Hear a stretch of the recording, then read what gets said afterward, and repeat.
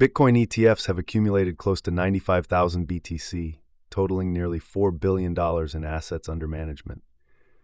Bitcoin's SHA-256 algorithm is now the third most profitable for miners. The Bitcoin network has achieved a new milestone exceeding 500 exahashes per second.